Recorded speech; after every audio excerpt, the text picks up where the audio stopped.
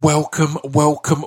This is episode 71 of the Distraction Pieces podcast. My name is Scroobius Pip. Some people know me as at Scroobius Pipio, but that's only in the digital realm. Thank you for tuning in.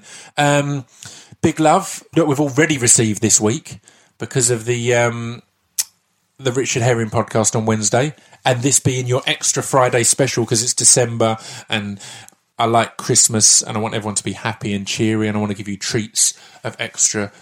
Oh man, I've just remembered. I've just had a thing. This guy, I think he's Scottish, which freaked me out more. This guy on Twitter hit me up. This is unrelated to everything. This guy on Twitter hit me up and he'd recorded a Vine of him doing an impression of me saying, welcome. And it's freaked me out. I've watched it at least 100 times, I think, and it's really uncomfortable because he doesn't look anything like me. I mean, he's not ugly, you know. I mean, obviously I'm pretty much a male model. I just chose a different path. But yeah, he's not hairy, so there's that. But yeah, it's really weird. I don't know why I'm talking about that. I can't even remember his name, but it freaked me out. So stop freaking me out, guy. Speech Development Records is my label. A lot of you will have seen our wonderful Black Friday offers that we had, which basically at speechdevelopmentrecords.com, I do this every year now, on Black Friday, we close because we don't want your money on that weird commercial holiday. I know all holidays are commercial now, but that's like unabashedly commercial holiday. So yeah, that's the one day of the year that we're closed, and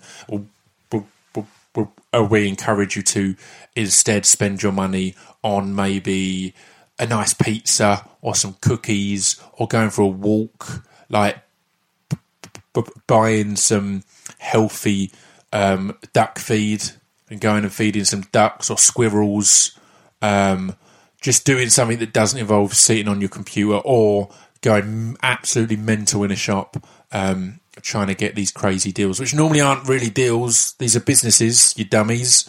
It means that the price they've been charging you the rest of the year is a fucking rip-off. And that's what we don't do. That's at speechdevelopmentrecords.com. You can head there now and buy all your Christmas goodness. We try and just make stuff as affordable as possible all year round. And that sounds like a big plug and advert now, but yeah, that's kind of what it is. That's why on Black Friday we closed.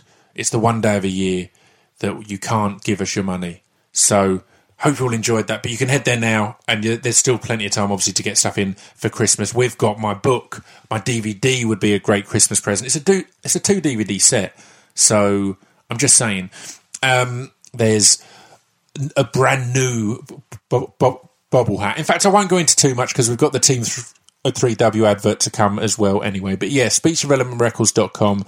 Check it out. A few people have been annoyed that I've been putting pictures of the Team 3W merch on social media, but they don't realise that it's still not just in the normal web store. You still need to listen. At no point have I posted the Team 3W address on social media. So I post the picture to tease people a bit, and then they go to the web store and it's not there. And it's like, yeah, it's because you can't have it because you're just pretending to be a fan and a listener when you're not. Anyway, this week's guest is John Osborne, who's fantastic. I've known John for a while now. I met him. I mean, we talk about a lot of this in the podcast, so it's not worth me going into too much detail. But I met him through a group of poets, including Tim Clare, Ross Sutherland, and Chris Hicks, and Luke Wright, and Joe Dunthorne, and some great people. But he's just doing amazing at the moment, and is a massive inspiration, I think. So yeah, I won't go into too much detail because he goes into the detail in the podcast. So I will allow that, and I will cut this intro short. I've been doing some long intros recently, which makes people mad sometimes, which I love. If you're mad, I'm at Scroobius Pip on Twitter and Instagram and Facebook.com/ScroobiusPip. Hit me up with your anger. It's hilarious to me. This is John Osborne. Enjoy.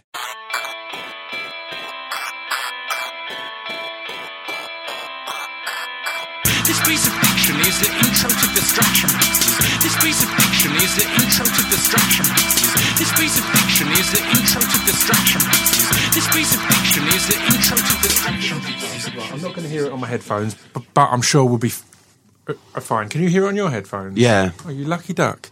All right, well, there you go. Oh no, I can hear music on my headphones. Right, no, Yeah, take them off. That's nothing to do with us.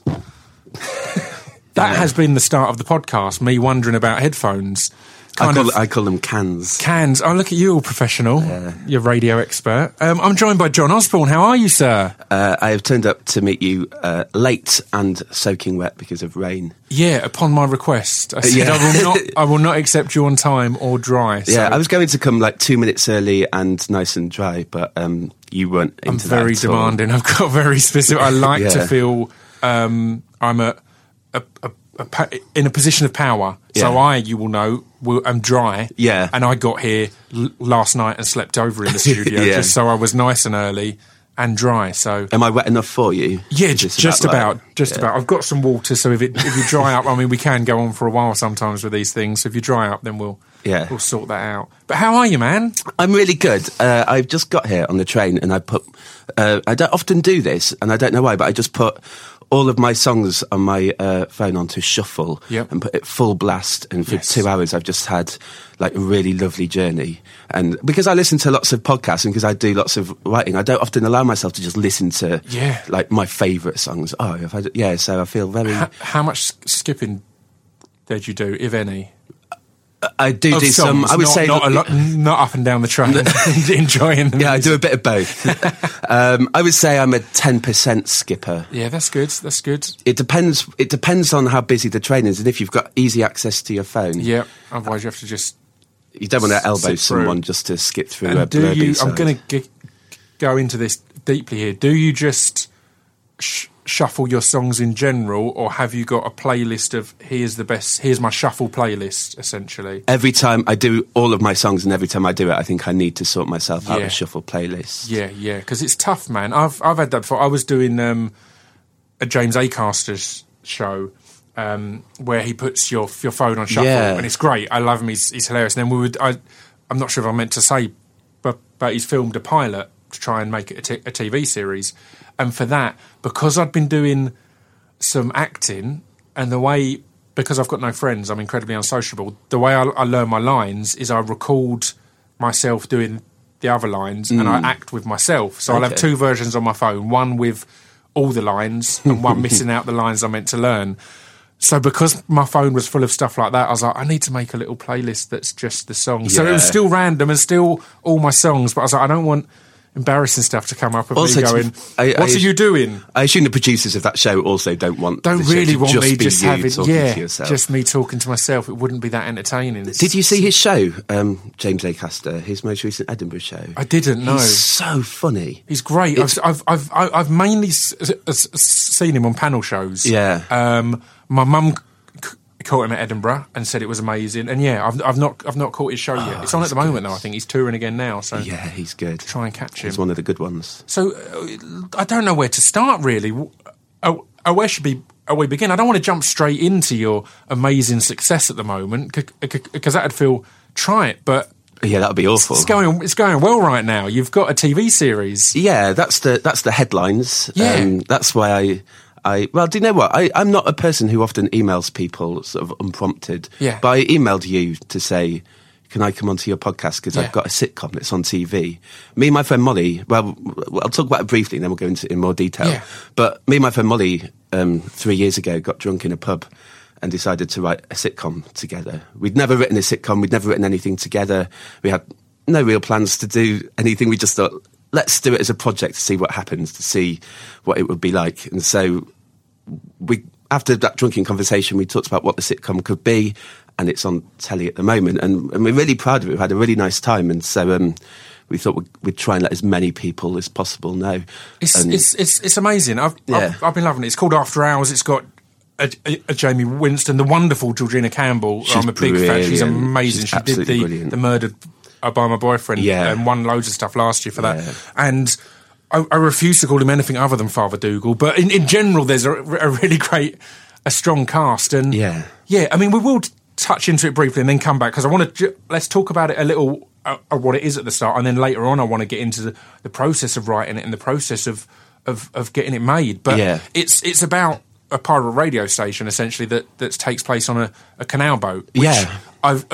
Anyone who listened to our live podcast, we had a fan on called Keith who lives on a canal boat, and my excitement at canal boats was quite They're huge. beautiful And things. people have found it laughable, but laughing at me. But I do find it fascinating. So I was all the more excited when I watched the first episode and saw, yeah. I like those things in life that you mock and then think about it and then realise that they are absolutely right. That's People who live great, on a boat, yeah. you think, why do they live on a boat? And go, oh, because it's a beautiful, Really idyllic wonderful way to live. Yeah. a way to live, and doesn't have so many of the ties of our every current form of living, whether it be extortionate renting or extortionate mortgages and deposits Yeah. and leases and things like that. It's like, right, that's Live on far a more. boat. Just live on a boat, Get on a man. boat. But yeah, so it's about a radio station essentially in a small town in bloody Shanklin. Oh, no, it's Shankly. It's like a Or is it Shankly? Shankly, yeah, it's a See, that's fictional it. town. That's where I heard it wrong. I heard it as Yeah, Shanklin. And it does sound too similar I to mean, we'll get Shanklin. into this, Yeah. but obviously I've had you at Bestival numerous times, Yeah. and I always stay at Shanklin in Bestival. Oh, so I was do you? like, Yeah. has that had some inverted influence? But clearly not. So I'm Well, we gutted could on that, pretend but it's Shanklin, Yeah, if you like. let's pretend for this podcast it's all based in Shanklin, and that was the main influence and tipping point. Yeah, but do you know what? So that was one of two times in my life I remember sort of emailing someone unsolicited Yeah. with a quite cheeky request going, Yeah. "Hi Scroobius Pip." I never know whether to, on my email how to start the email. Hi Scroobius Pip. Hi Pip.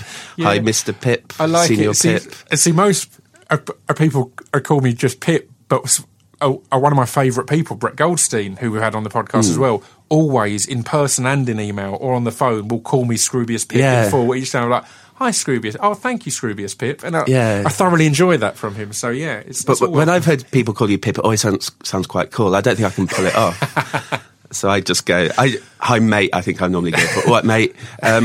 So the other time that I remember emailing was back in the day in 2009. This was the first time that I met you. Was when you were doing Colin Murray's Radio 1 show, a Yes. late night spoken word slot. Yeah. And I listened to Ross Sutherland do a poem on it, and I'm friends with Ross. Yeah. And Ross is my favourite poet. It's amazing. And I emailed you really cheekily and just said, "Oh, I really like what you do on Colin Murray's show. If you ever need more poets, can Yeah. I come on and have a go?" And you emailed me back and just said, "Yeah, we're getting a load of people together in a couple of months. I'll add you to the list."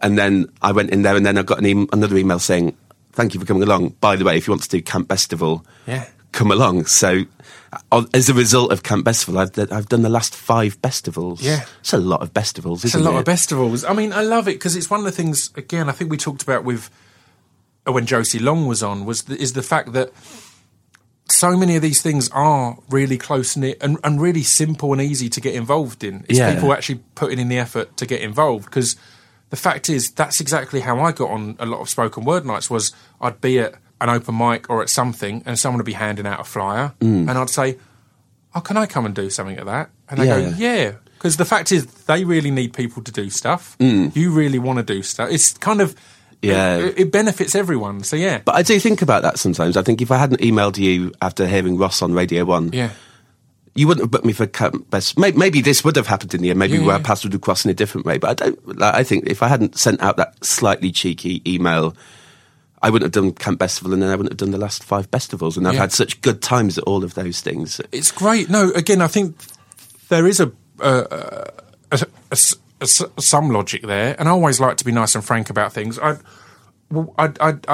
at that point, it was when I was first booking like the festivals and that, and at that point, I was really like, right, it's a festival.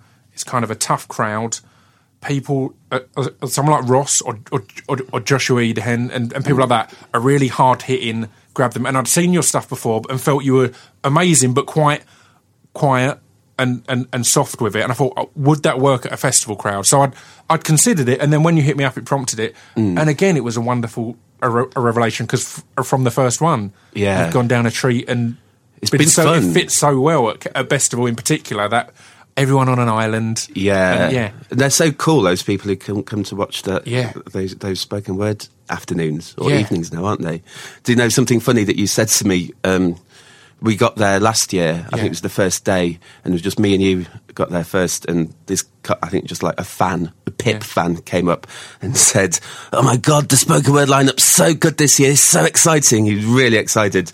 And you said, "Yeah, we've got the finest spoken word artists in the whole of the country performing this weekend, plus John, who's very reliable."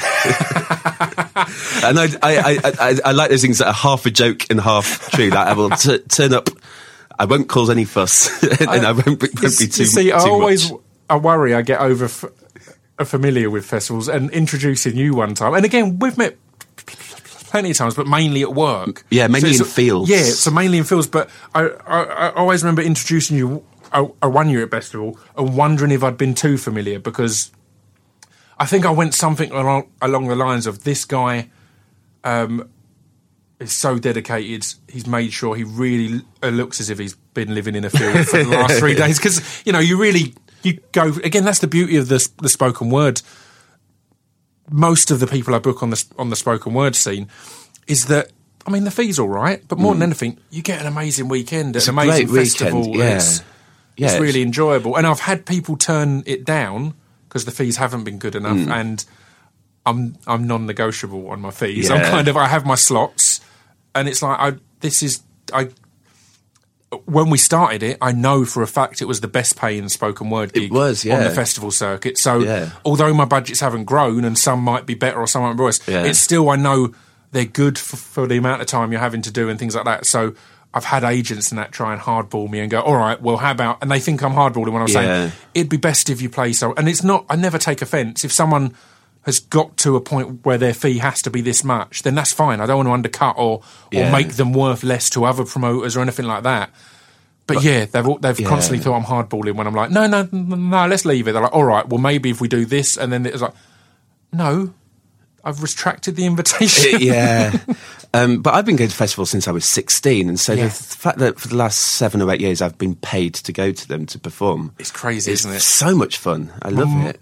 My introduction to Glastonbury is the one that I've been to at least 10 times, and I've never paid, because originally I couldn't afford to pay, so I'd go there and break in, and then I had the genius idea of making a career. So good you get idea. in for free. And how's that going for you? It works a treat. It's such a good blag.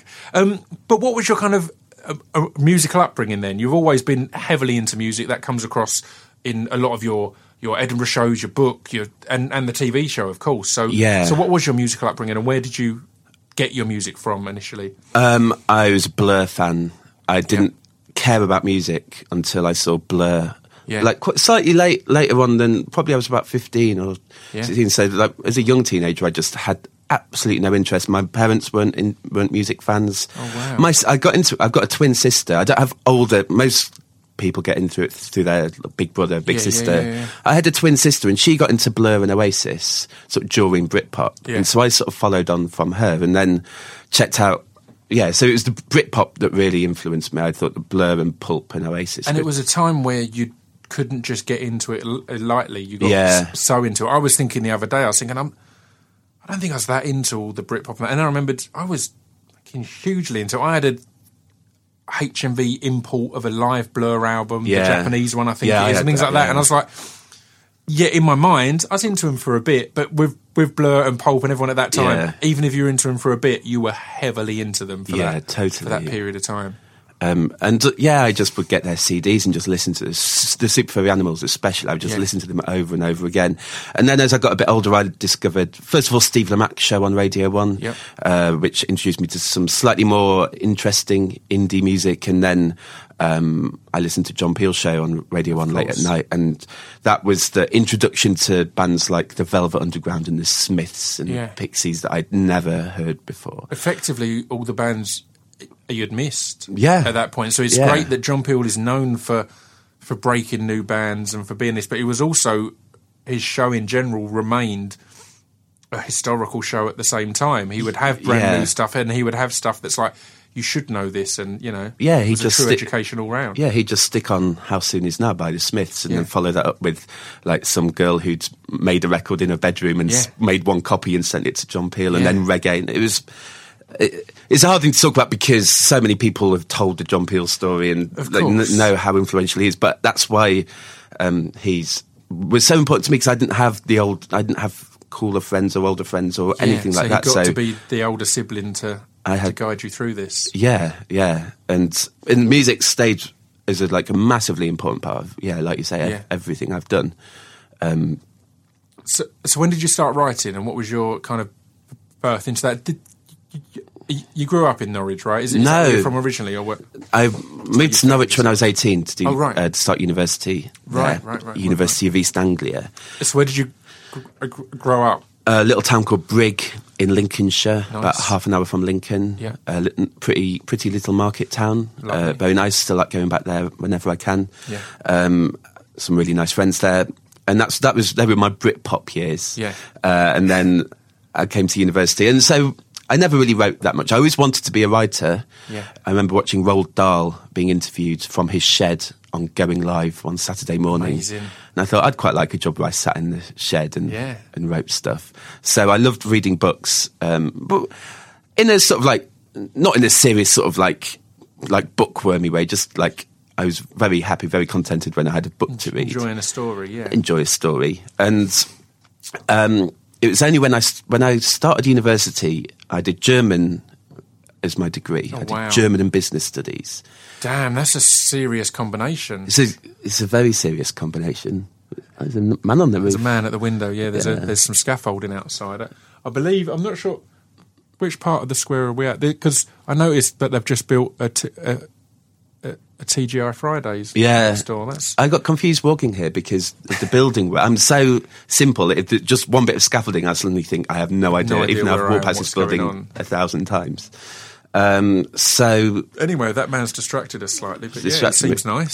Seems happy. I could have just not mentioned him. No, I like it. I think we're bringing the people in. There's always a excitement and particularly a scaffolder working in the rain. I mean, that must be terrifying. I think you should interview the scaffolder for your next podcast. We'll get him in next time. Yeah. He's probably too busy. He's scaffolding. He's not like us writer types. He's just take a day to go and sit around talking.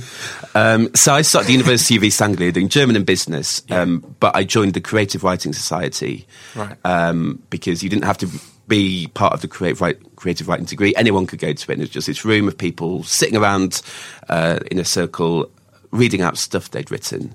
And I'd never written anything. I'd written some, I guess you would call them song lyrics or just poems that were in a notebook that I never thought were anything other than just my own amusement, and they were probably just terrible teenage, who knows what they were about.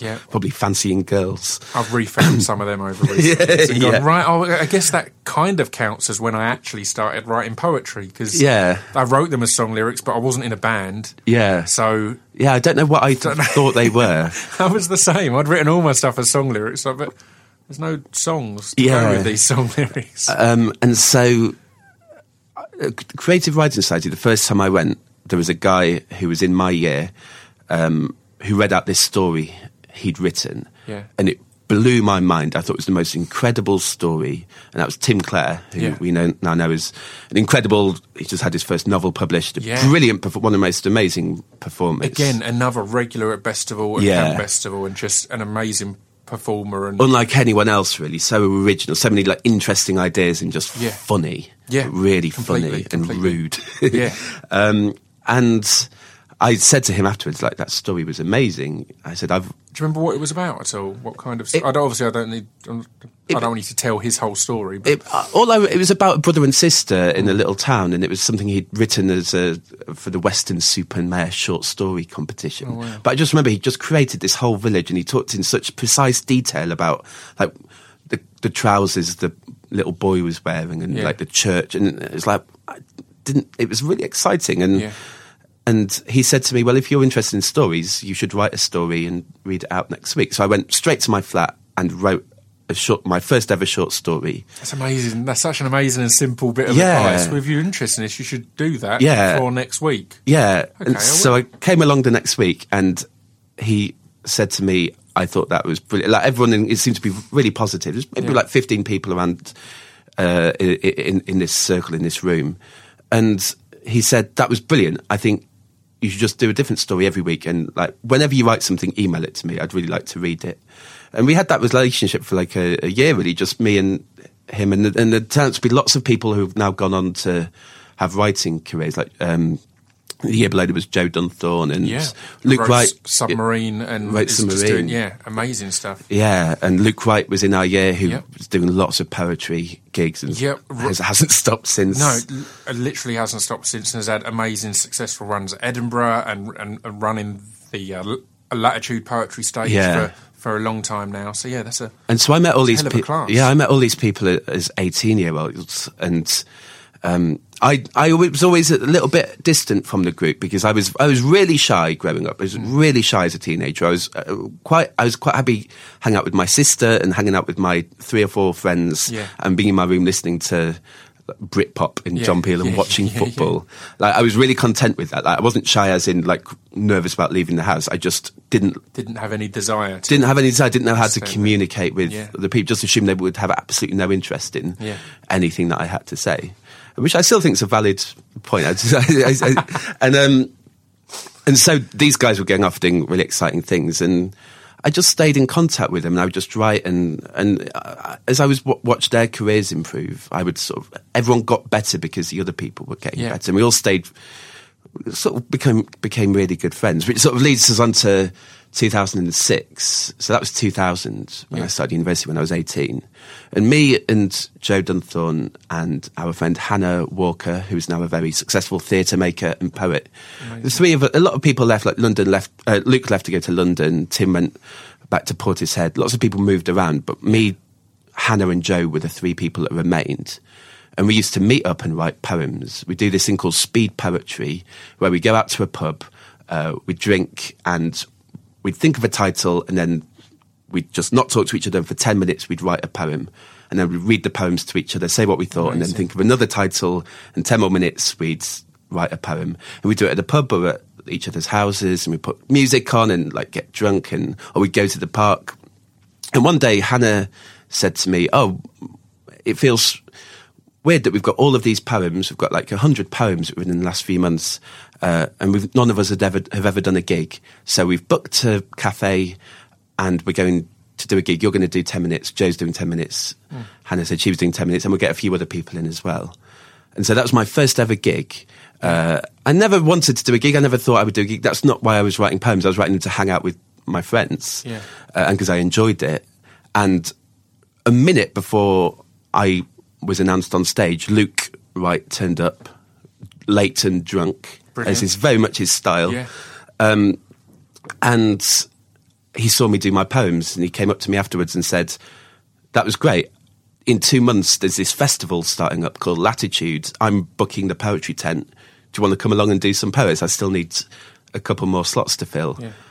So again, I didn't think anything of it. I just thought, I'll go along to Latitude, and had this amazing time at Latitude, like working out what poems to do. And then someone in that audience came up to me afterwards and said, "That was great. I won this night at Whitechapel Art Gallery. Do you want to come to that?" And that's basically what I've been doing just spread ever since. From there, I love that. And again, I love how interlinked and tight and knit it all is. And the fact there is, that was after your first ever gig, but that was also 100 poems deep into your career. So again, you although you'd been doing it leisurely and for entertainment, it's kind of It looks now like it was like very much planned. Like it was a very like a really good career plan of like just write loads and loads. So I do worry about, you must see these kids doing open mic now, these 18-year-old kids, and I always wonder whether that's a sensible thing to do, because for some kids it's absolutely fine, but I think if I'd done a gig when I was 18, it would have ruined my confidence, and I would have never gone on stage again and never tried again. But some 18-year-olds are more confident than I was as an 18-year-old. Got that there, but So I mean, you kept very much in touch and connected with Luke, with Tim, and then with Ross Sutherland and Chris Hicks. Were you one of the founding members of Poetry's first ever boy band? No, as it was dubbed. That was Aisle 16, and that was 16. Ross and Luke and this guy Yanni. Right. I remember Yanni. Yeah, you don't forget Yanni. You don't forget Yanni. Met him. He's a brilliant poet. He's sort of retired to the countryside now.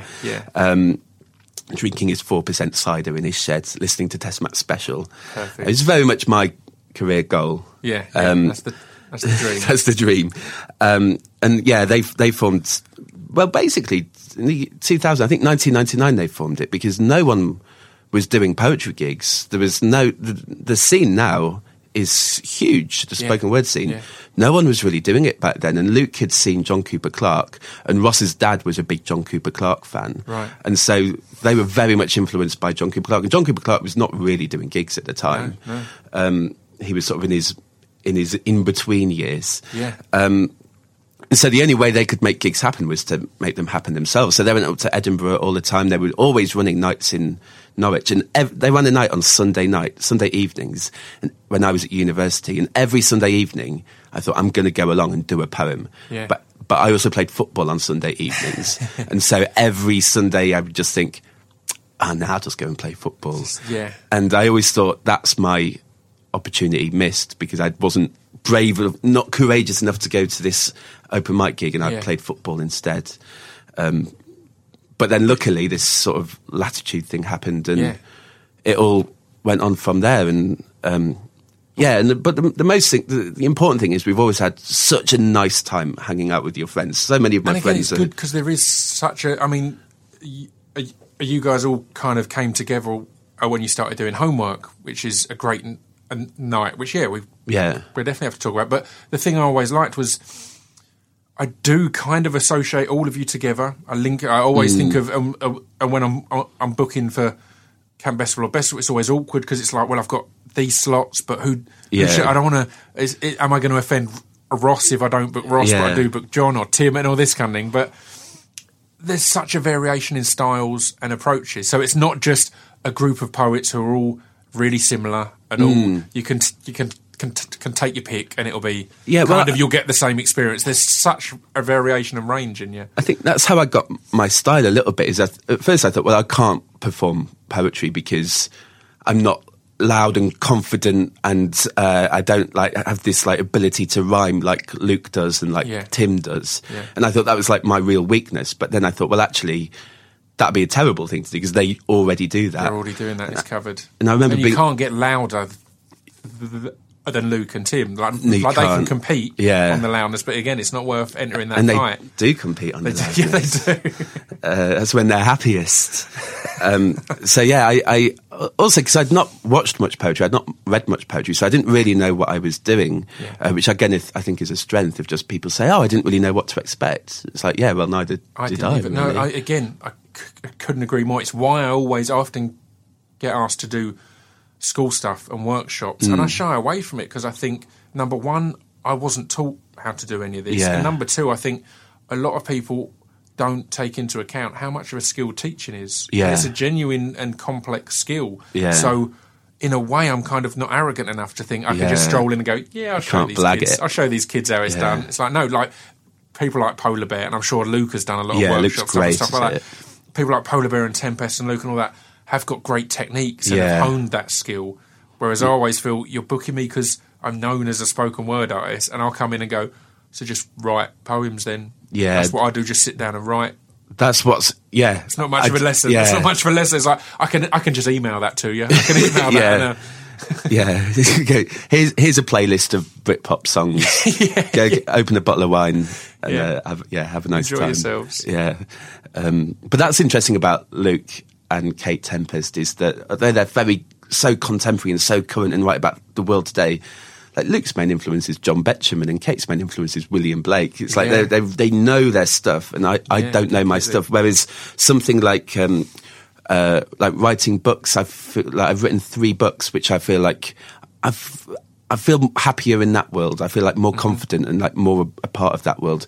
And certainly, for some reason, writing this sitcom has made me feel like script writing is the closest I've ever felt to being a writer. I think I know how that works, even though I've never had any training or I just feel like I have a grasp of it that I've not. I don't feel like I'm making it up as I'm going along, like I do with most of the rest of my life. It's something that, and again, I'm only just kind of starting on some script writing, but it's something that as soon as you start, you kind of have to have a moment of annoyance that you've only just started Yeah. doing this. Because it does, like the first thing I started to write, I was like, I've been putting this off for so long because I'm scared of not knowing what I'm doing and scared of the format.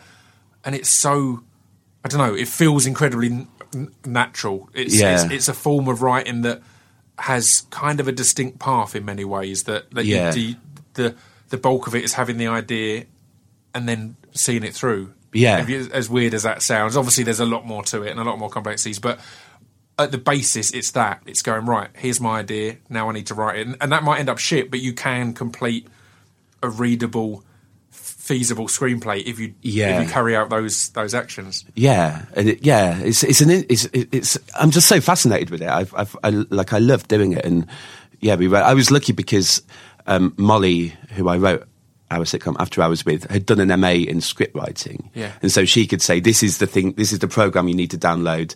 And we both wrote. What program do you write on? Well, we used a free bit of software called Celtex, which is pretty good, which is great for beginners. But then we got Final Draft, which is quite expensive, but is really slick and nice to use. And puts it all together. Yeah, and it does things for you. And again, the simplicity of you can have your characters all the different, the layout and format. Again, the first time I started one, I can't remember which one I'm using now, because I had another one recommended that's not fade in. Yeah, that's out. Something I had like that one yeah. recommended. And again, you're right. It does so much, or it takes so much of the scary stuff away. Yeah. It's like, right, there's a button to click. You can go, right, I'll make this an exterior, make this bang, bang, bang, bang, bang, and then you're writing. Yeah. Are you writing dialogue at this point, or are you doing this? And it's like, it's crazy how simple it sets it all out. Yeah, it's nice. Yeah, and so I've really like that. But I also think that one thing I really enjoy is not being a scriptwriter, not being a novelist, not being I just like doing all of those things. Like Completely. I would never like to just have to only do one thing for. I've said numerous forever. times. I think a variation of options on your plate is a great way to get things done. Because, I mean, it sounds stupid said this way, but I always feel the best way to finish a project is to have another project that you want to do. Yeah. Like, it's like I can't think on that at the moment, so I'll work on this instead, and that kind of pushes you through. So, have you, when you were writing the books you've written, were you balancing other things at the same time, or was that an undertaking? Because again, I mean, and not to keep bringing him up, but Tim Clare is a great one on Twitter for giving advice to writers and advice on how to, and for having a breakdown about how he's not getting this finished or not getting that finished. But again, he does a blog, Death by a Thousand Cuts, which is one of the most fascinating blogs about writing and about being a writer and advice for writers. I feel like, when I first wrote my book, I started to write my first book at about the same time that I was first doing poetry. So it was that year after university when I was in Norwich. Joe Duntham was writing Submarine. I was writing a book called The Newsagent's Window. Do you know what happened? Because you're a fan of him. I read my sister bought me Dave Gorman's book. Yes. Are You Dave Gorman? Yeah. And I read it, and all in one go, I loved it so much. Like the conceit being that he tried to meet 54 people, all called Dave Gorman, which is such a stupid idea. But he made it so beautiful because he would meet people that he'd never have met otherwise. And so he would have to meet and shake hands with each Dave Gorman. And there was one section, one of the Dave Gormans, he emailed him and said, I need to meet all of these Dave Gormans, can I meet you? And so he said, come round to I'm working all day, but come round to my house when I'm on my lunch break and I can meet you then and you can have a game of Scrabble if you like. And so Dave Gorman went round and played Scrabble with this other Dave Gorman and the Dave Gorman's wife. Yeah. And he said they played Scrabble on their lunch break every day for like 20 years. They'd have the same lunch break and they'd go home, play a game of Scrabble, and then go back to work. Amazing. And he showed Dave Gorman the logbook of every scorecard they'd ever had. That's amazing. And it was just like this document of like domestic bliss, really. Yeah. And balance. So the Are You Dave Gorman is such a like silly idea, like, and it had these beautiful moments. And I thought he's a master of, again, a lot of people can say easily, oh right, he just comes up with an idea And then Yeah. it's that, but it's like, well, no, it's not. It's no coincidence that he comes up with ideas that always have amazing stories. And Yeah. amazing. Part of that is because he's an amazing writer, and part of that is just how he is as a human. I think Yeah, putting himself in these situations and finding this. He asks the right questions and he wants stories. And Yeah. So I read Are You Dave Gorman, and I just thought this is such an incredible book. And then I saw I was outside a newsagent's, and I saw all of the cards Yeah. in the window. And I thought, Dave Gorman's next book should be called The Newsagent's Window, and he should just reply to all of those cards of people selling their cars, people offering massages, people selling their exercise bike. Yeah. You should go and meet those people, and that'd be a really interesting book because these people are inviting you into their homes. Yeah. And it was about 2 weeks until I suddenly thought, hang on, I really want to write a book. Yeah. Maybe that's the way to do it. Yeah, I've had an idea of a book that I would want to read. Yeah. Maybe I should write that. Yeah, maybe other people will want to read it. Yeah, and so I wrote 3 chapters, and I decided to try and find an agent, probably after advice from Tim Clare. Yeah. And I sent it to 3 or 4 different agents, and I got one response from an agent who just said, "This sounds great. Do you want to come and meet me?" And I was like, I didn't know that happened. I just thought it was universal rejection. Yeah. And so suddenly I found myself coming to London, which was quite rare for me back then. Yeah. And I had a meeting with an agent who just said, "I think this is a great idea for a book. I think you should write it. I'll help you with it. And then we'll try and get you a book deal." Yeah. And so for the next year, I wrote this book. But that was also when I was writing poems with Joe and Hannah. Yeah. And so I'd have and also I worked at Anglia Windows at the same time as well. So I had sort of a 9-to-5 job. Yeah. And then my evenings and weekends. It's a hell of a lot of writing. It was a hell of a lot of writing. But again, because I really loved it and because I wanted to know what happened with this book. And so I ended up getting a book deal for the Newsagent's Window. And it was a book deal for 2 books, and the other one was about radio. Well, in the meeting at the publishers, they said, "Do you have any other ideas for a book?"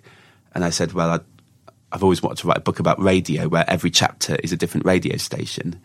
And they basically said, "All right, we want you to do that book now." Yeah. So I had to do that book first. So the book that I spent a year on, we spoke about for like 5 minutes in this meeting. And then the book that I'd sort of like scribbled down, they were like, "Can you spend the next year of your life doing that?" And so I wrote this. The one I've just spent. Yeah. Which was amazing. So I wrote a book about radio, and it's Book of the Week on Radio 4. Amazing. When that happens, you think, well, that's my career sorted. Yeah. Turns out not to be the case, but it's a fun week while it happens. Yeah. I can't think if it was on the podcast or in normal life. I was discussing this the other day. That normal you have life. those things in normal life, non-podcast life, where you do have those things. And I remember talking to someone just before going on the Joe Rogan podcast, which I'm a massive fan of his podcast, and I know it gets millions of listeners. And they were saying to me, "Yeah, it's exciting, it's amazing, and then it's happened, and then life's normal again."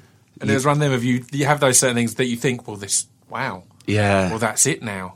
Yeah. I'm set. And it's like, well, no, you shouldn't underplay how amazing that is still. That is still an amazing thing, but it might not be the life-changing thing that you... Or, let's be blunt about it, the financial life-changing thing that you expect these things to be. Because it is a weird one, because it is still life-changing that you were book of the week. That's amazing. And then you think back to watching Roald Dahl on Going Live when you were 7 years old and you think, oh, I have done what... Yeah. But because you're involved in so many different things... and the deeper you're into it, the more the goalposts are moved, like constantly and constantly. Initially, the most... And I remember I sent this to...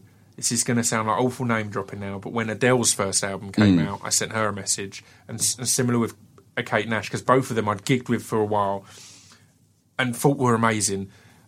And then when they got signed, their albums were suddenly going to be a huge deal and chasing #1 and all this kind of thing.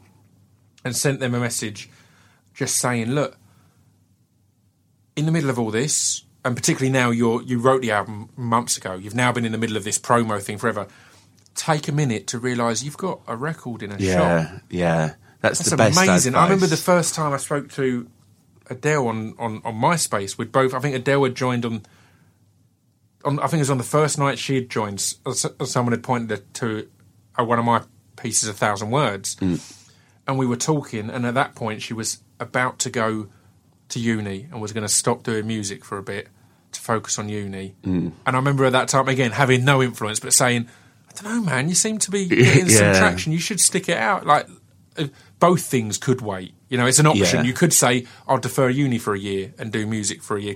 Because I'd done that of quitting my job and spending a year doing this. So I remember at that point just saying, you know, that could be worth going at this music lark. Yeah. And then obviously that all turned into to wherever it has. But yeah, having that moment... Did you send her a message on MySpace saying, I think... You're welcome. I think you'll be doing the James Bond theme in 5 years' time. Yeah, it's worth persisting and then go to uni. But just that thing of everything, then the goalposts get moved and take a minute to step back and go, I've got a record in a shop. Yeah. How amazing is that? And again, you think of literally a year before, I've got a record that's actually out and on the shelf in HMV. I know that's changing now as physical records are dying off, but still, that moment of that. So again... Which is why I enjoy Bestival, really. Like, you do try, and Latitude, you do try and take a moment to look around and go, oh, things can't be going too badly. This is all right. I'm paid to be here. It's yeah, insane. Yeah. But so you've now had 3 books. Yeah. So again, what made you kind of drift towards screenwriting rather than novels?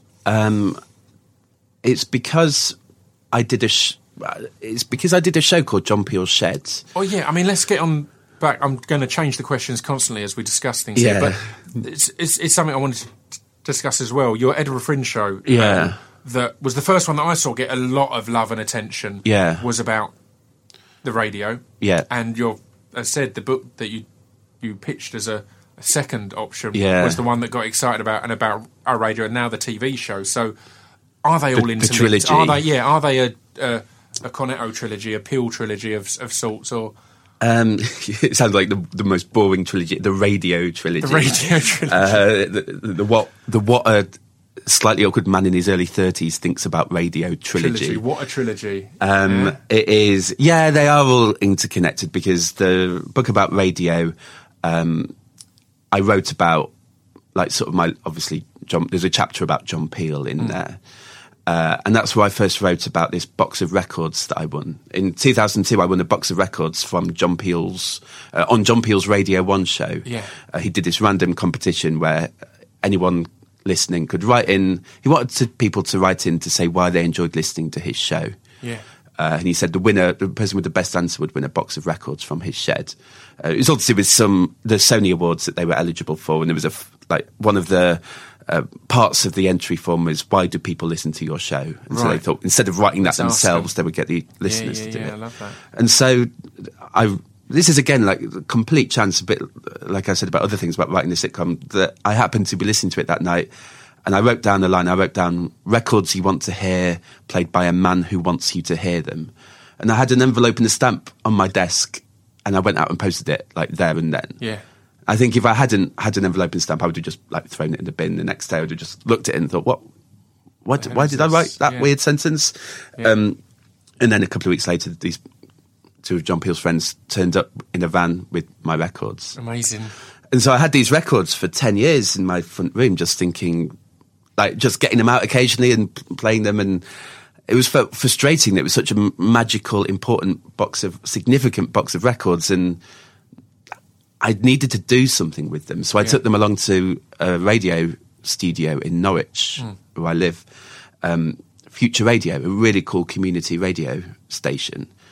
And I said to them, I said to this girl, Simone, who worked there, can I do a show where I just play some records from this collection from John Peel? And she helped me do it. And basically a studio like we're in now, and she just taught me how to use the software. She's the one who taught me that headphones are called cans. Excellent knowledge. And so I made these 5 podcasts, and they were broadcast on this radio station, where I just played the music, played my favourite tracks from the collection, and talked about the bands in between. And this guy came up to me in Edinburgh, who I knew a bit, called Tom Searle, who had a production company called Show and Tell. And they were he was working at the time with Luke, and he was working with Laura Dockrell and Simon Munnery, and he's now doing stuff with Josie Long and Tony Law and Ross as well. On loads of stuff. I remember him putting on Stephen Merchant on one of his early runs of that. So yeah. Yeah, and he said to me, I just listened to your podcasts. You do realise that would be an amazing Edinburgh show. And this was a conversation in Edinburgh as well, at the Underbelly.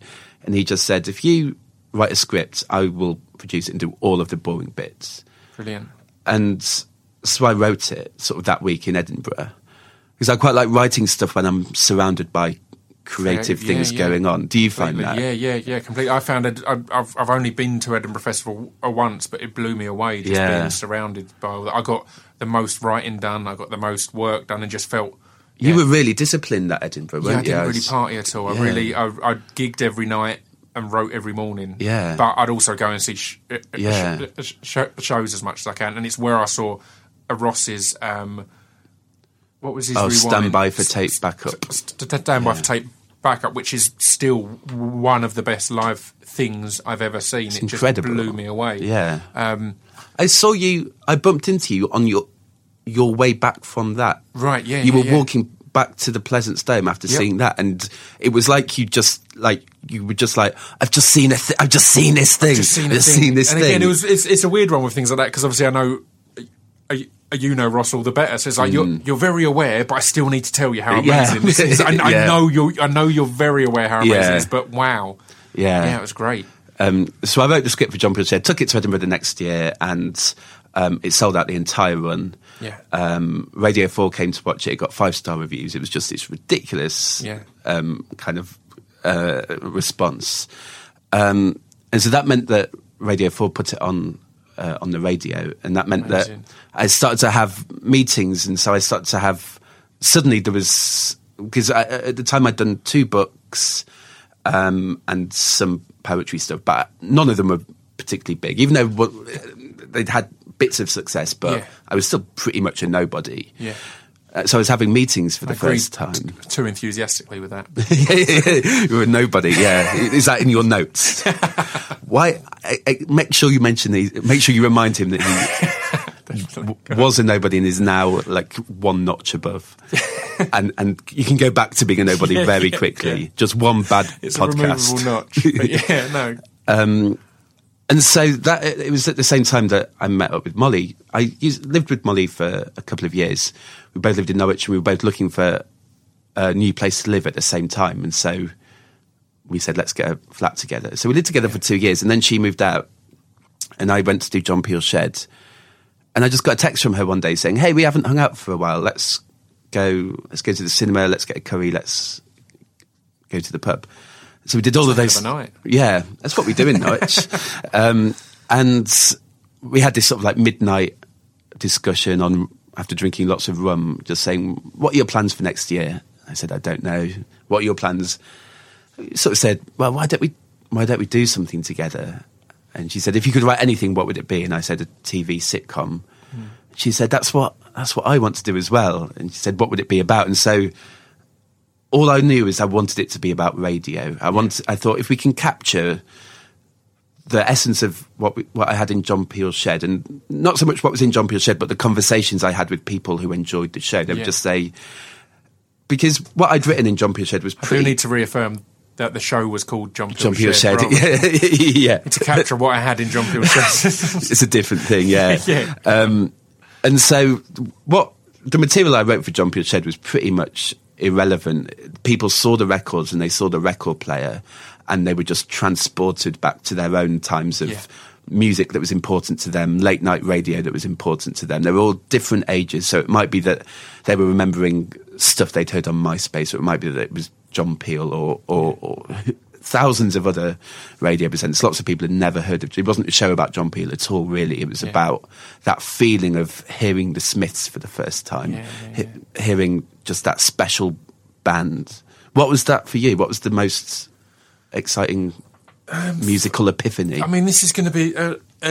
initially it was Hendrix, which feels like a perfectly reasoned one, but the 2 bands that made me fall completely in love with music were Green Day and Rancid. Okay. So Green Day haven't frowned upon a bit now, but again, at that time at school with Dookie had just come out, and the other albums, things like that, it was just such a, wow, this is amazing, this is the most exciting thing in the world. And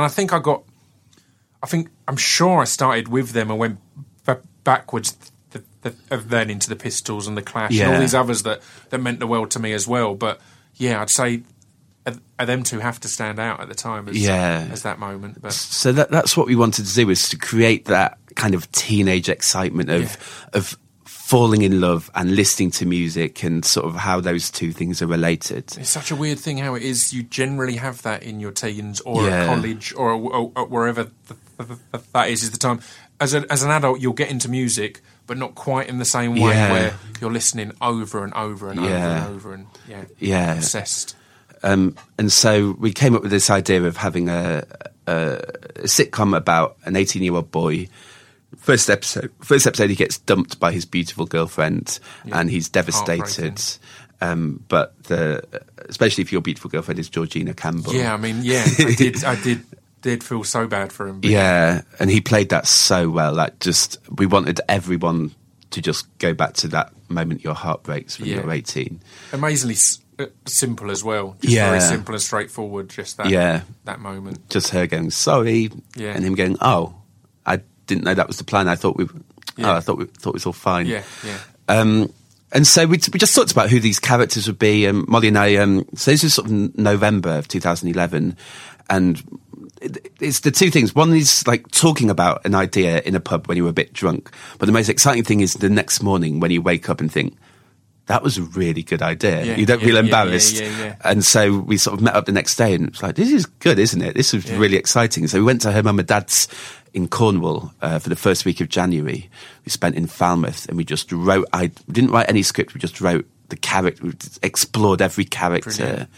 This is what Molly brought to the table that I would never have done. She was like, what GCSEs did they do? What colour hair have they got? What does the mum do for a living? What does the dad do for a living? What are their motivators? All that kind of thing. That was so exciting. And we just watched loads of TV that we thought was similar in theme to stuff we wanted to do. And we went and wrote the first script, and we were so excited to do it. And we both wrote the first script separately. Yeah. And then we sort of merged it into this one mega document. Nice, and we thought it was great, and we spent like 6 months just working on it. And then it's really weird, another weird coincidence. I'd done John Peel Shed at Soho Theatre, and this guy who I think you know, Jeff Lloyd, brilliant radio presenter, came along, and I'd met Jeff a couple of times. He'd been really supportive of me when I was writing my radio book. When I interviewed someone from the Radio Times about radio for my radio book, they said, you have to listen to Jeff Lloyd show. He's the best person on radio. He's so funny and interesting. And he really is. He's, for anyone who's not heard, he's on Absolute, and he's just got a really good way about him. He's got a good way about him. Yeah, it's enjoyable and lovable. He gave me my most uncomfortable moment. I was he will have done. We weren't even in the same room, but I was driving along. I pulled over to do a tweet. I didn't. I was in traffic. It was bad. I shouldn't. But I was driving along, and there was a Coldplay Christmas song. So this was probably 2-3 years ago. They had some Christmas song, and I just tweeted saying how I can't remember what it was. I think something about it sounding like a David Brent song, and it wasn't. It genuinely wasn't attacking, because Coldplay are so easy to attack. But it was saying something about how I didn't like it, and the song ended, and I heard Jeff Lloyd say, "That was the new one from Coldplay, and that's especially for Scroobius Pip. I know he's a big fan," and realised that he follows me on Twitter. Yeah. Just that weird moment of realising that Twitter and all these things are so public, and there are people there, and it is all interlinked. Just really brought, because you send tweets and you don't really think about it being the real world. It's weird, isn't it? It's on your phone. Yeah. So when it had that immediate affirmation of what? How come Jeff Lloyd's stolen my phone? Yeah, exactly. But yeah, sorry, that's Jeff Lloyd. And so he did a radio show. He does his show every day, but he used to do a show on Sunday evenings called Unknown Pleasures, where he just played cool, interesting music like the Smiths and also new indie bands. I listened to it as much as I could, and the first 15 seconds of it was the song After Hours by the Velvet Underground. Mm-hmm. It's a really beautiful, sweet song. Yeah. And it always really struck a chord with me. I always liked hearing it, and I thought that would be a great title for our sitcom. It'd be a really good theme tune. Yeah. And so I said this to Jeff. I met up with Jeff after doing John Peel Shed, because he came along to watch that.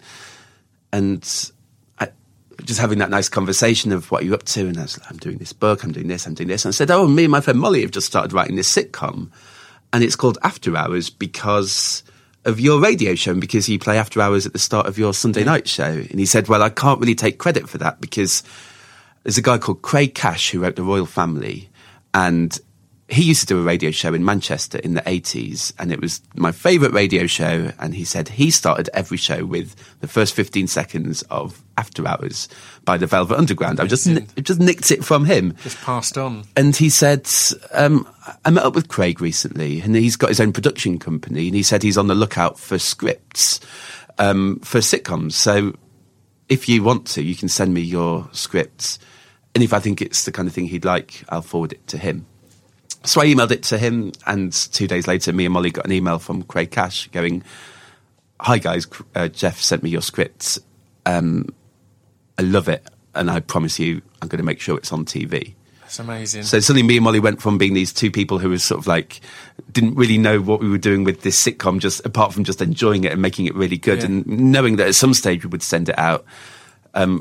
Craig Cash was emailing us saying, when can I meet you? I want to talk to you on the phone. Amazing. So Molly spoke to him on the phone at 1:30 the next day. We arranged it to be at 1:30. Then at about 2:30, she texted me and she said, get to my house ASAP. So I had to bike to her flat, and she was outside on the front doorstep with a cigarette, and she just said, he wants to meet us, he wants to work with us, he wants to make it as amazing as possible, and he thinks he can get it on TV. That's awesome. And he did. And he did. Yeah. How much, from watching it, 3 episodes, hasn't there been? I've so watched far, yeah. 3 episodes so far. Or this will be going out in December, so it might have been sometime in December. So there would have been more. But one of the things that struck me was how distracted you could get when writing it by choosing which songs you're going to have in and play, because it's a construct that allows you to nerd out as a music fan. Totally. So it allows you to go, right, now we'll just have this song, and they'll all enjoy it or sing along or whatever. How distracting was that, and how much were there any songs that you had to change from your original idea of what you're going to play? Because again, it's one thing to write it down, it's another thing to get it cleared and get it in there. At first, we assumed that we wouldn't be allowed to even name the songs. So in our script, it just said, cool music plays. Right, brilliant. It's like, Lauren puts on a song by an interesting sounding band. And then Craig said to us, that would really help me if you just put like your absolute ideal choice of song at each moment. Yeah. And then we'll worry about clearance later on. And also, by this stage, Sky One were interested because they do really interesting comedies. And he said, Stuart Murphy, who works at Sky, has got really good taste in music. So, like, he will really get it.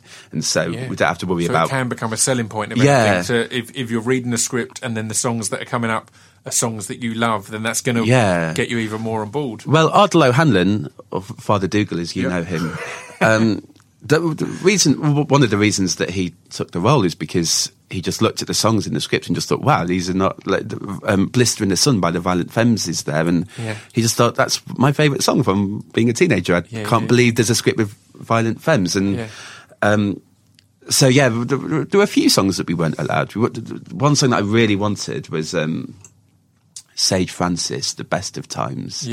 But couldn't get clearance for certain songs. But actually, a lot of them, we've got Modest Mouse, we got clearance for, and the Pixies. I can't believe Sage didn't allow it. I think it was probably nothing to do with like, it's the sort of thing that if we'd fought for, we probably could have like got to him eventually. Because I did think, maybe I'll just send yet another email to Scroobius Pip. Just give me a shout.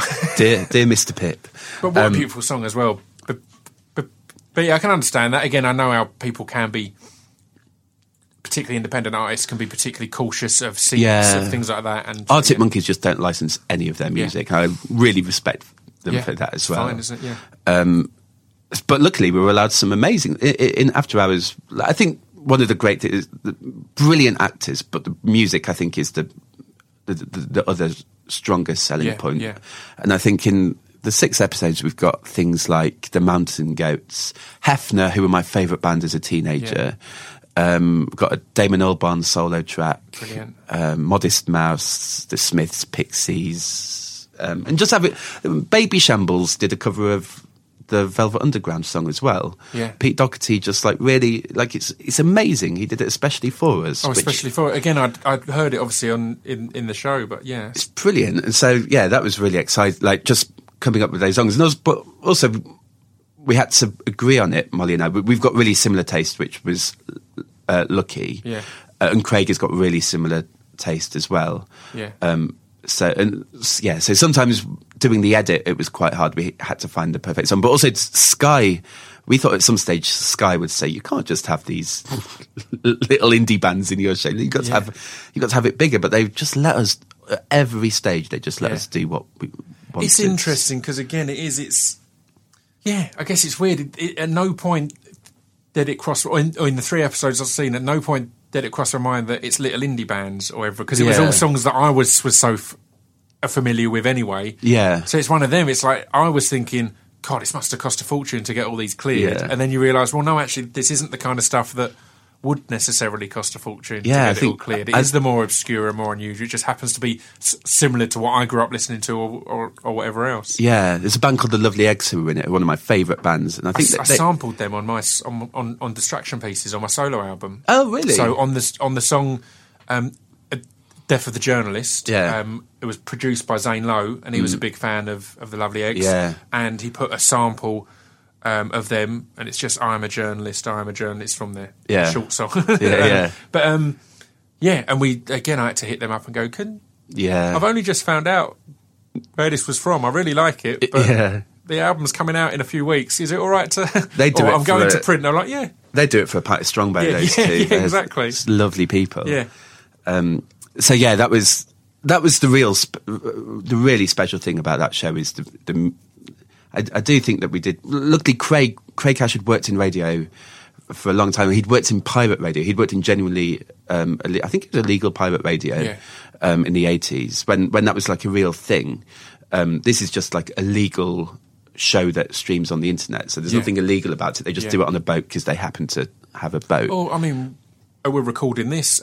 A Radio X, formerly XFM, have kindly lent me their studios to record this, and they started off as a pirate, as an illegal hidden station kind of thing. And it's exciting, isn't it? It's thought that people would risk prison sentences to put the radio on. If people haven't heard it, and if you haven't heard it, when I had John Kennedy on, it's one of the best podcasts I've ever had because he's such a historian of radio. And if you've got any interest in radio at all, this isn't just plugging my podcast, because also I think it's the podcast I speak the least on, because I'm just sat there in awe of John just telling this story of the birth of XFM, his involvement of when he used to work in the BBC audio library. The BBC gramophone library. So literally just catalogues and catalogues of just the most amazing music that at that point regional BBC stations would request to take out, and you'd send it off. So it's the same record going around all these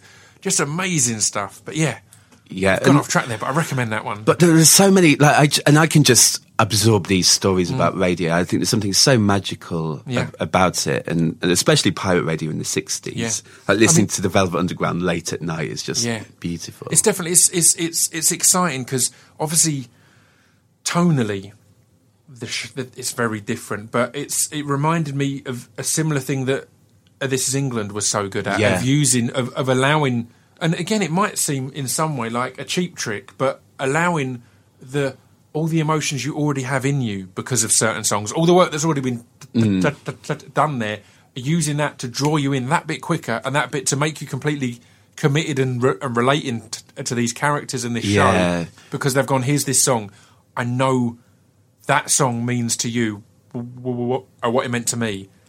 Also means to you what it means to these characters who are fictional, but now they're not, because they're feeling exactly the same as you feel about these songs. That was a massive influence. This Is England, 86. I think it was just 86 who'd been out by the time when we were writing it. And just the way that they do those... Shane Meadows montages are so incredible, and that gang mentality. That's what we really wanted. We like to think of it as, well, the two taglines we like for our sitcom is, one is a sitcom for 6 music listeners, and the other is that it's sort of like the nicer side of of This Is England, or Yeah, like the less yeah. dangerous side Yeah, of This yeah, Is yeah, England. yeah. And that's what Jamie Winston, when she first read the scripts, she really loved about it, because she said that she was like turning the page because she couldn't wait to find out what the twist was, or like, Yeah. when's it going to all turn bad? And then she got to the end and she thought, It didn't. oh, it doesn't have to go bad. And then she just had to read it again with this. I love that. I love that writing at the moment. Brett Goldstein and John Drever, who did Super Bob, and numerous others. It's a real skill, I think, to write. I think in many ways, I don't think I could do it. I think I need to have a dark twist. I need to turn it somewhere. But it's a huge skill to write stuff that is just, it remains nice. And there are twists and turns along the way, obviously. But Yeah, it's not just intriguing. It's not just people like really enjoying a cup of tea. This is nice. Everything's great. Yeah, it's those people about to go out and it starts to rain, so they go, we'll just stay in. I'm Close already credits. torn on who I hope a Willow ends up with, who's the main character in it. I'm already torn. Yeah, But again, I don't know if that's it's tough. But we won't go into, like, I don't want to get too deep into that. I want to ask, you were saying how you spent Molly spent a lot of time really getting into these characters when you're writing them, their GCSEs, everything.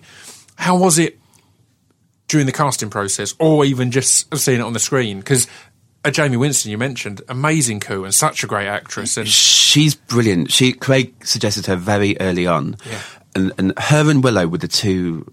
Well, it was really hard to cast all of them because the characters were so specific. I was going to say, as you were saying that earlier, I was thinking on other things, on bits I've been working on, I've almost gone the opposite direction on certain characters. Yeah. It's like, right, I want to write it, but then I want to just find that person and not be put off because they're not this. So did any of that come in? Was there any, well, Jamie Winston, yes, obviously she's amazing, but she's not the person that we've written, anything like that, or for any of the others, obviously. We're quite lucky.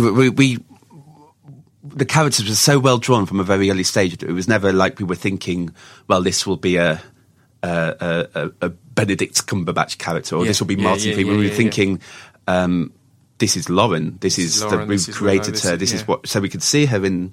It might be a problem if we're lucky enough to have a second series.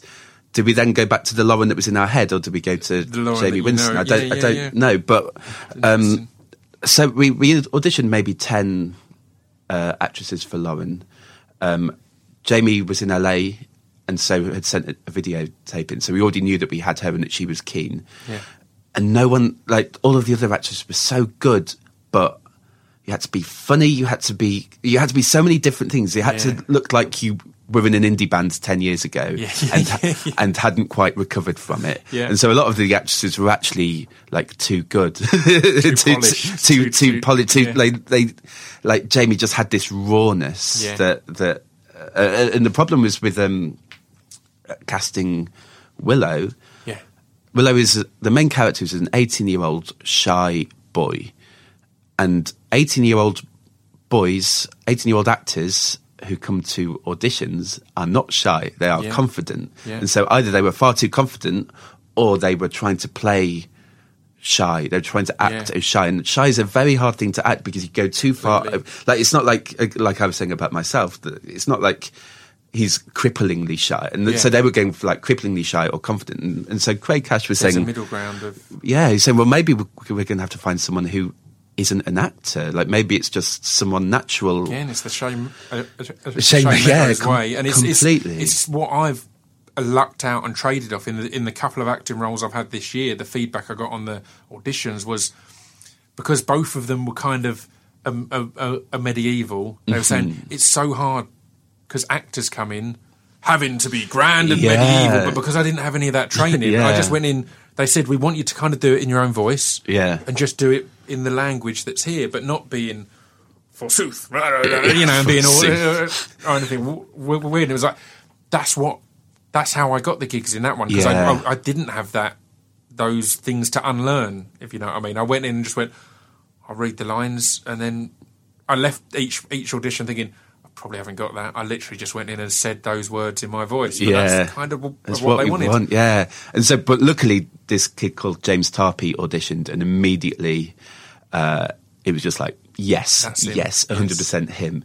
And we can't describe what it was. And actually, on screen, he's so subtle. And Craig Cash was the person who gave James McAvoy his first TV appearance. And there feels something similar with James McAvoy. Not wanting to hype up James Tarpey, but also I get it. casting Ollie. It was just so exciting because it's a guy called Rob Kendrick who's not done a great deal of TV before. A lot of the cast have not done a great deal of TV before, which is something we were really keen to get. Just this, we didn't want people to go, oh, that's the guy from Peep Show. That's the girl I saw her as a waitress in. So they are your characters. There are rather characters, than these actors. yeah. And there's that the pulling together and excitement. I had Kurt Sutter on 2 weeks ago, and he was talking about when he started writing on The Shield, and he went on to do Sons of Anarchy and The Brass Executioner and Southpaw and loads more. But on The Shield, it was exciting because almost everyone from crew to cast were all kind of new at it and kind of blagging it a bit. There were a few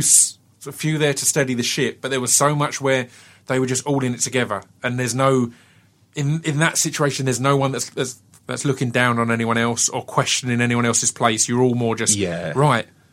What do we do? Let's make this work. And that can bring the best projects out. Yeah, totally. And also, I think one thing we really wanted with our sitcom is that it looks unlike anything else that's been on TV. Yeah. One of the reasons that happens is because our director of photography is a guy called Daff, who works very closely with Craig.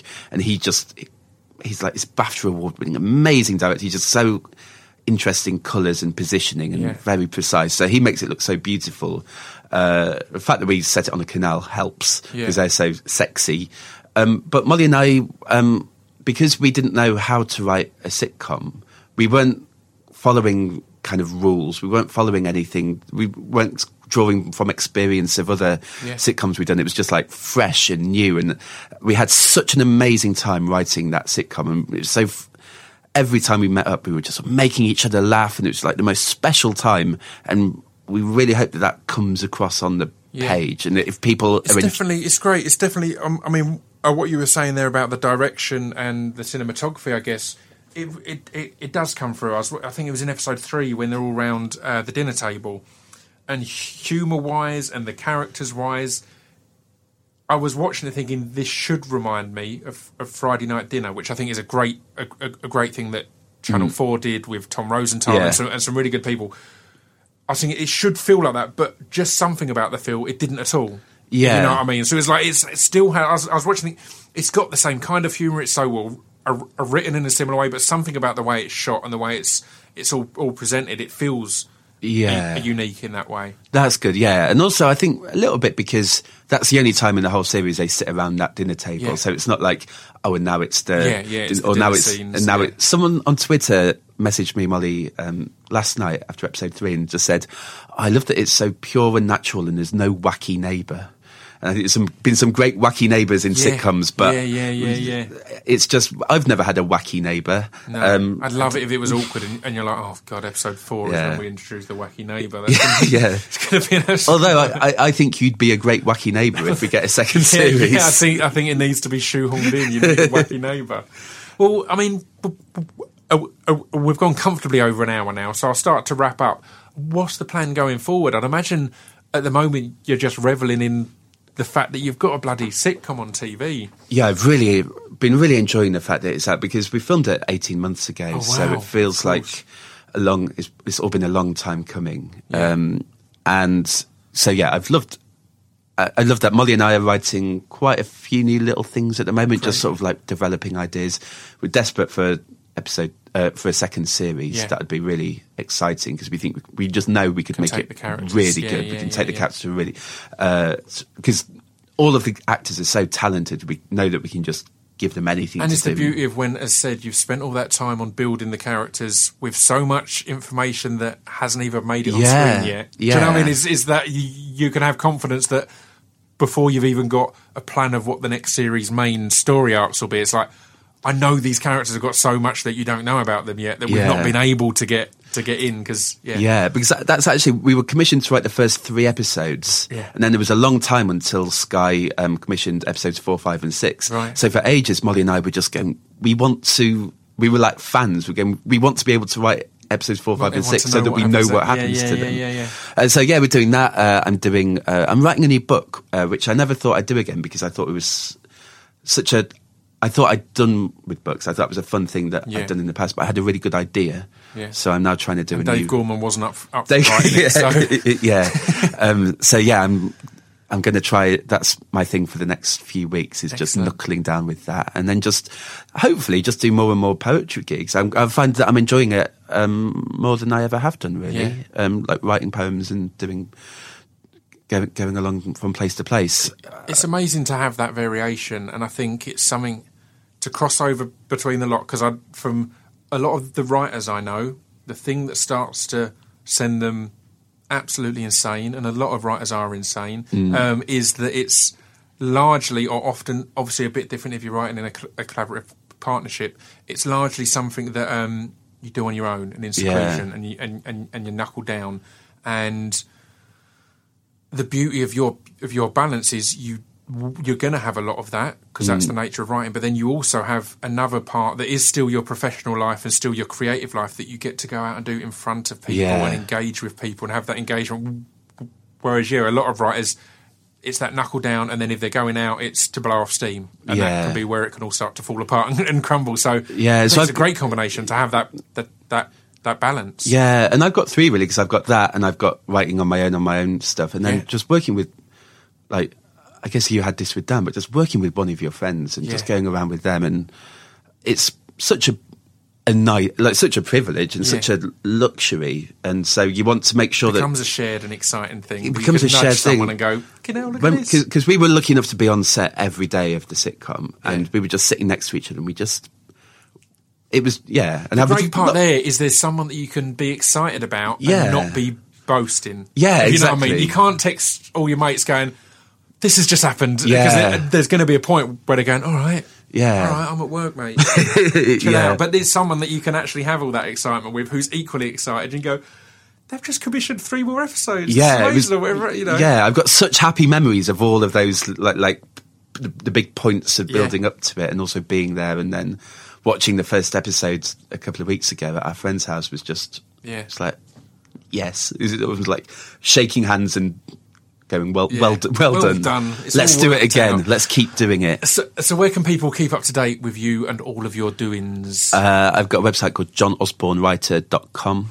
Excellent. And Twitter, John Oz Radiohead. John Oz Radiohead. Which I don't like that as a Twitter handle, but when I started it's because I was only going to tweet about radio, because my book had just come out about radio. Yeah. So now I'm just lumbered with it. It's like early email addresses, isn't it?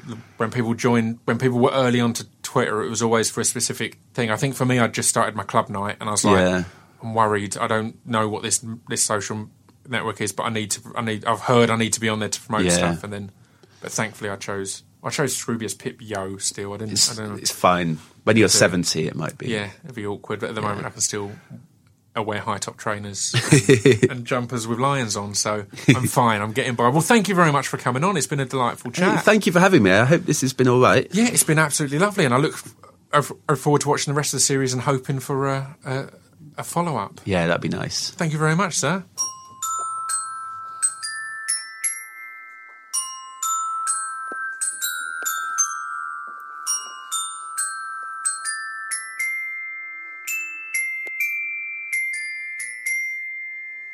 You've been listening to Scroobius Pip's Discretion Pieces. That was John Osborne. What a lovely dude. Was great to chat with him. I'm a big fan of the guy, and I've said numerous times with this podcast, the podcast is a great opportunity at times to catch up with people that I generally only get to see in work situations or at festivals or whatever else. So it was lovely to sit down and have a good chat with John, a fascinating dude, and to give you an extra free podcast this week. Yeah, as I mentioned, I think I mentioned in the outro of the Richard Herring podcast last week, or this week, double December. I find him so inspirational because he's not someone that I see as a go-getter or a networker, kind of a hustler. He's not that guy. He's a really nice, friendly dude, but he's not someone that strikes me as going out and getting business meetings and hustling. But he's absolutely killing it. He's had, as we discussed, he's had 3 books and he's got a TV series, and it just seems to be going from strength to strength to strength, and that's purely off of his talent, his ability, and his loveliness. I will also add that since we recorded that, I think it was in episode 4, cheeky little cameo from John Osborne in After Hours there. I was particularly excited to see him pop up buying, I believe, a cupcake and an orange juice. So yeah, that was nice to see. I meant to. One of my questions I had planned was, do you intend to write yourself into anything that you do in the future? So it was then hilarious that he just popped up. I didn't get round to asking that because we got on so many different subjects, and then he just pops up, just buying a little cupcake and an orange juice, I think. So yeah, that was lovely. Next week's episode, really excited about this. It's the founder of a company called Ecotricity, and this is possibly the first company we've had on. And I discussed this in the podcast, so I won't go into it too much. But I've been approached numerous times to do sponsored guests, so a company would want one of their spokesman or someone like that who are a bit of a character to come on and be a guest on the podcast. And I've turned them all down, and this isn't that. FYI, he's not a sponsored guest. It was a subject that I found fascinating, particularly with the climate summit that has been going on. So yeah, it's an interesting discussion. There's some interesting facts. I found it absolutely fascinating.